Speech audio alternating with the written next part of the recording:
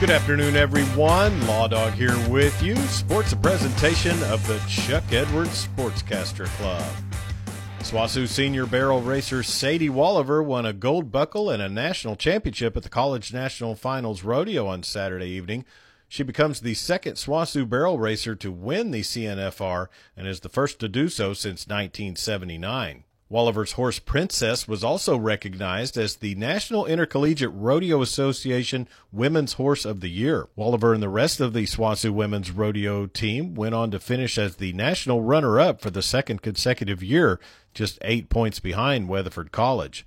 The second-place finish is now the fifth top 10 national placing for SWOSU women's rodeo team under head coach Mike Wisniewski. The opening of the indoor soccer facility in Weatherford is scheduled for July 5th, and Weatherford boys soccer coach Tommy Willis talks about the benefit futsal and indoor soccer game provides to the traditional outdoor game. On the field, you can see a marked difference in what you see in skill level from those kids versus some of the others. I think it is a huge benefit for a community the size of Weatherford or in western Oklahoma in general to have a facility by the city devoted to that type of training, and that type of training is incredibly important for the future development of our team. Summer leagues will be offered for youth and adults. For more information, you can go online at weatherfordoksoccer.com. SWOSU football head coach Josh Kirkland wrapped up his satellite camps earlier this month. He talked about how it goes recruiting on the road. Those were great. Got a chance to get out, again, showcase Southwestern and get our brand out there.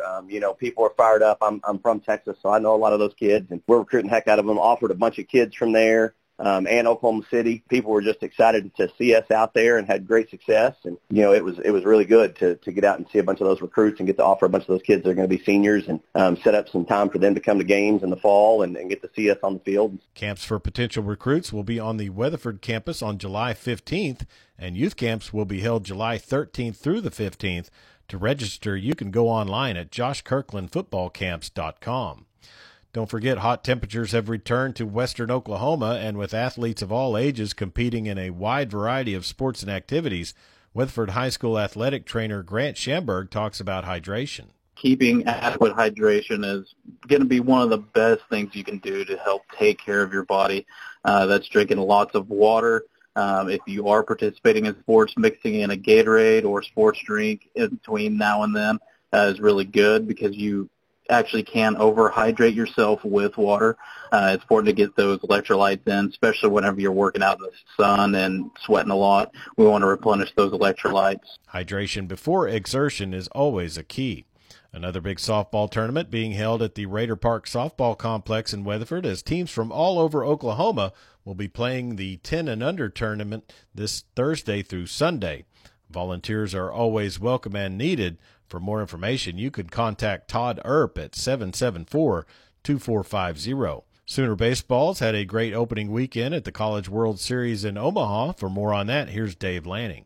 For the third time in history of Oklahoma baseball, the Sooners have won their first two games at the World Series. Sooners reached their 2-0 record by posting a 6-2 win over Notre Dame last night at Charles Schwab Field. Sooners now get 2 days off before playing the next ball game Wednesday afternoon against either Notre Dame or Texas A&M, both of whom the Sooners have already beaten. Dave Lanning on the Radio Oklahoma Ag Network. And that's sports on this Monday afternoon. I'm Chuck Ramsey, the Law Dog. Sports, a presentation of the Chuck Edwards Sportscaster Club.